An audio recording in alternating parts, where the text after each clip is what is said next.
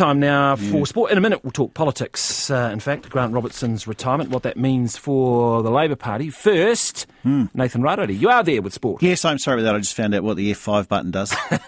So you can watch that one. See, I'm a Te Tushin, so obviously we're into our spelling mistakes and wrong buttons at the moment there. But the bus sots, they should have kept it. They've fixed it overnight, by the way. The locals missing it already. But sports. The Black Caps are embracing the underdog tag, heading into their T20 series with Australia.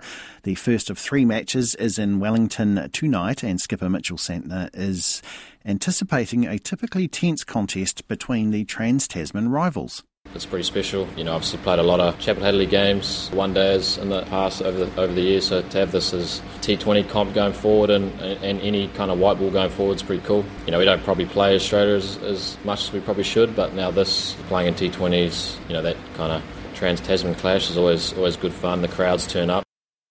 Halfback Sean Johnson and wing Dylan Watanez-Zelezniak return from injury for the Warriors' NRL pre-season clash with the Dolphins in Auckland on Saturday, though fullback Chance Nicol-Klukstad is sidelined with a hamstring injury and is expected to miss the opening 3 rounds of the competition.